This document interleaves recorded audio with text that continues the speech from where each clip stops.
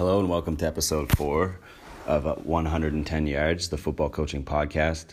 I'm Coach Aaron Page, the Canadian coaching American football in Germany.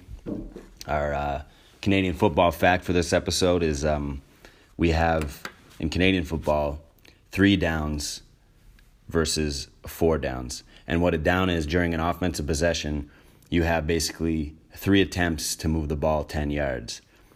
So teams generally will punt on 3rd down, whereas in American football you have 4 downs to move the ball 10 yards, or 4 attempts during your offensive possession to move the ball 10 yards.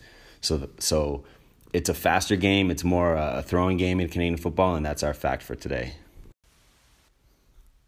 So today I want to talk about a few different things. First topic will be the importance of having a practice plan, the inclusivity of football as a sport, and soccer kind of versus football debate, and just life in Germany, getting around, and we'll come to that later. But so the importance of having a practice plan is big. You have to look at what your goals are for the season, what your goals are for week to week as a team, what kind of personnel you have. You have to look at all that. And I kind of was trying to think about what it means as a practice plan, and you can use this in any sport, or even if you're constructing a workout plan, even what your goals are. And I kind of compared it to making a grocery list. So when you're making a grocery list, you want to maximize your spending, buy food that's healthy, and kind of fuel your body, and you're fueling your team with your practices. So you can have, there's a million drills out there, but you have to look at, okay, are these drills going to help me on game day? Just like you can buy a bag of chips or buy some broccoli, like what is going to, be overall, the chips might fill you up early, just like doing a certain drill might be fun or whatever, but if it's not going to help you in the grand scheme of things, like why are we running this drill? Does it translate to game day? In basketball, the same thing. When I coach basketball, is this drill going to help the team on the court, or is this drill going to help the team on the field? So constructing your practice plan has to, get results that you see on game day. And one of my big things is I always say winning happens at practice. Just like if you're buying groceries, you can spend a lot of money on pop and chips and all that, and yeah, it's going to give you energy really quickly, but it's not really going to help you in the long run. Just like if you are running a drill where your guys are running headfirst into each other, yeah, okay, it's going to show them what contact is like, but it's not, that's never a game like, most tackles are on an angle. It's just not really productive. It's going to do something, but it's not going to help you on game day. So, you have to implement your practice plan. Does it translate to what kind of offense you're running? If you're running a spread offense, and you're doing a lot of passing drills, that works. If you're running a more traditional run down your throat kind of offense and you don't throw the ball much, why are we working on passing? It just depends on what you're doing. Another thing with planning a practice is time management. So how long are you going to spend on each drill? In the last episode or the one before that, I talked about, we really had to hammer down on tackling. So the majority of our practices were spent doing tackling drills, proper technique, things like that. And if you've scheduled in 15 minutes for a drill, try to stick to that so you can move on and stick to your practice plan.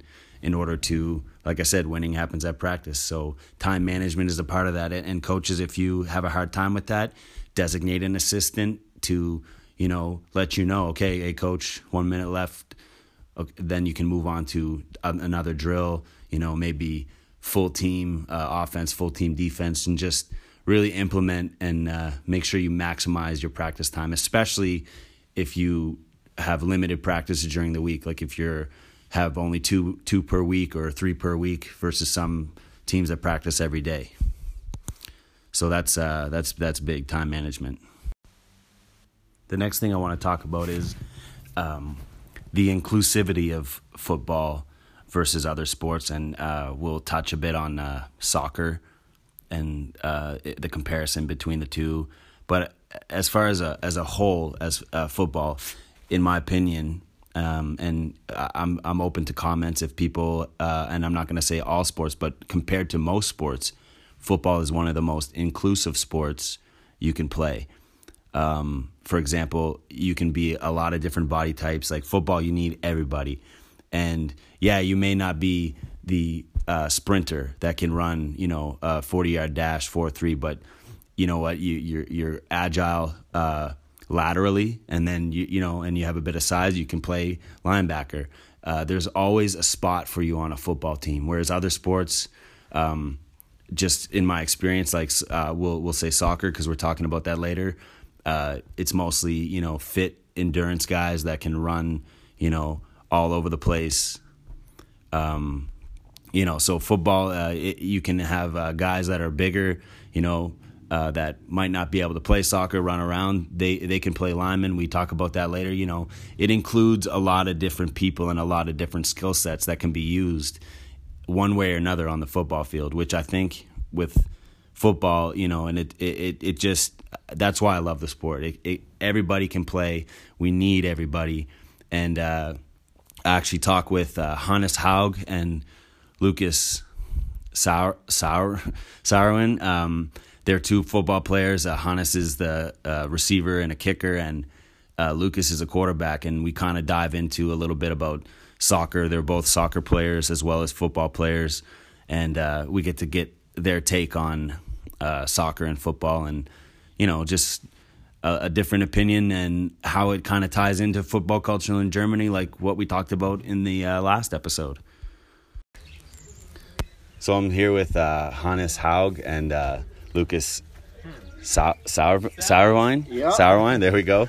Okay, German names are tough for me to pronounce, but I want to talk to them. They both play soccer as well, and there's a lot of soccer or football versus American football in Germany, and they have Bayern Munich here. It's a very popular team worldwide. But do you think some guys that are making the switch to football kind of carry that attitude of like, oh, I got hit on the ankle, and they go down for 10 minutes rolling around? Like, what's the transition like, do you think? I think it's a prejudice that soccer players are pussies, because in the lower leagues you're it's like that's what North America thinks about soccer, straight up. Like what I'm saying right now, like yeah. So guys are tough playing soccer. It's not all what you see. Especially in the lower leagues, they're tougher playing soccer because they're not that technical, so they have to work with their body. You know what I mean? And they use it more than It's more physical. Yeah, in the lower leagues, and more like just for fun. And guys don't really care about. I guess and then the top leagues, like you're talking Champions League and stuff, they're trying to sell for the free kick because like every possession matters, I'd imagine, in soccer. And as far as like, so you'd say the toughness would have to be the same, or you need a little more. You football? You definitely need more for football, but I think time brings that. Yeah, that's true. I mean, and I would agree with that. Like kids starting out and even men starting out in Canada, like if they've never played before, it's a shock. Like. Some guys have the luxury of going from hockey to football, so they know what being physical is like. But that's interesting to hear that, like, soccer can be just as physical at the rec level here, and it's probably a big part of German sports media and culture. Like definitely, I mean everything. Soccer, soccer is the most popular sport in Germany. Yeah. I mean, you start playing soccer at the age of 3, 4. Me myself, I started playing soccer with 4 years. Yeah. And it's easy. You just need a pair of cleats. Yeah, like everybody can play it. Yeah. Like basically everybody can. Fat guy goes into the goal. But that's a good point, because football, in my opinion, is one of the most inclusive sports, because we talk about a fat guy in football that's a lineman, and I say fat, but I mean bigger guys. But like they can be a superstar, right? Him playing midfield in soccer is unlikely. Just you know what I mean? Like in soccer they just look for speed. So you have to be fast. You have to be fast. Yeah. And if you're not that fast, even if you're not big, you're just slow. Yeah, and in football you can be slow, Yeah. and you can make up for it in different ways with technique, and soccer sort of if the guy's faster than you, it's pretty much you can't defend him. Yeah. No. In football you can use leverage, and I mean you still need speed. Don't get me wrong, but including myself, but. Yeah, like I feel like that's one thing football has over a lot of sports is the inclusive of you can be whatever athletic type, body type, but still still be a superb athlete. That's when I'm trying to recruit guys for football. They're always like, I don't know, I'm so skinny. I don't know, I can't fit in that team. And then I say, hey, that's American football. We need everybody. Yeah, and guys like maybe the bigger guys who have avoided sports because of their size don't realize that this is a sport where they aren't going to be the guy picked last. They're going to be the guy because you want him in front of you, which is interesting to me. Another thing too, Hannes, he's the kicker, and Lucas is the quarterback. And I just want so we did a kickoff in our last game we played, and I'm on kickoff and I'm running down and we were talking about it after the game, and I just straight up fell. Like I don't know what I stepped in or whatever. And when I told Hannes about it after, he just started laughing because he had a front row seat. As I'm falling, I was so confused. I was like, "What is happening?" Like you can hear him laughing now. Like, no, I'm not laughing about him. But yeah, no. Thanks, guys. I appreciate the input and. Thanks for being on the podcast. All right. We have a game Sunday in Munich, and, hopefully I don't fall this time. You All won't. right.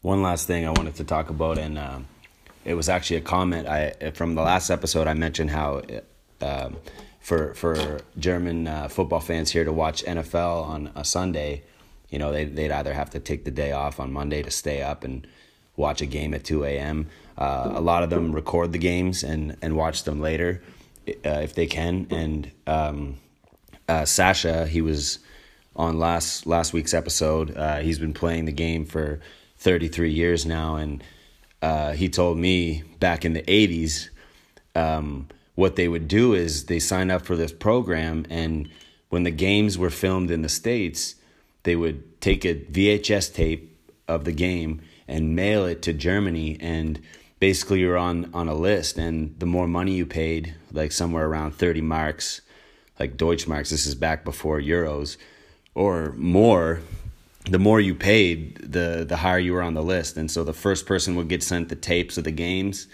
he would watch them, put them in the mail, and then send them to the next person. So if you could imagine, you're waiting for a game that's happened weeks ago, and you're just watching it for the first time on VHS. That's crazy. And that's diehard fan. Like that's you love football if you're doing something like that. I thought that was pretty amazing. Also heard some that people would go to the airport because they would have the games on at the airport for some reason, and that's how they watched their football before. Today's technology of online streaming and everything, they didn't have that. They had VHS tapes mailed, and then when you were done watching them, you would mail them to the next guy on the list. So I thought that was pretty cool.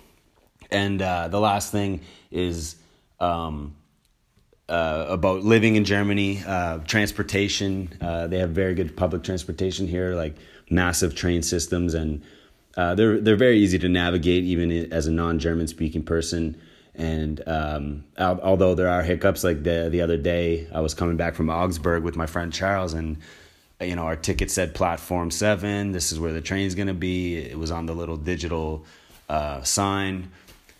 It was supposed to be there at 5:11. 5:11 comes and no train, and then all of a sudden the sign just changes to another destination, and we were sort of like, what what do we do now? And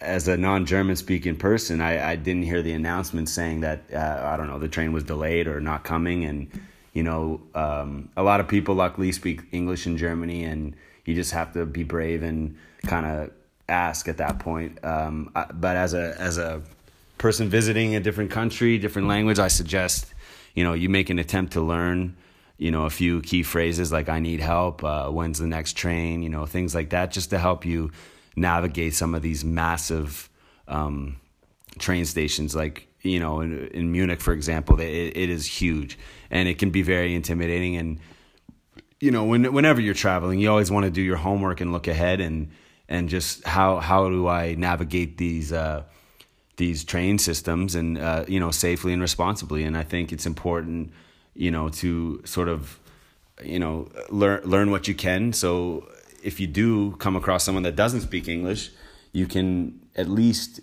get some help. And we also have technology these days. A simple app probably can help you out. And it's just one of those things. No public transportation is perfect. We all know that. And that's part of life in Germany. They use the trains a lot, and it's definitely worth getting to know how to work that system. And you can see a lot of great places in Europe if you know how to ride the train. So with that said, that's this week's episode. Thank you for tuning in. Next week we'll have some new topics, some new guests. I like having guests on because it gives us a little more flavor to the episodes, and look forward to creating some more content for you guys. My name is Coach Aaron Page, and I'll see you on the field.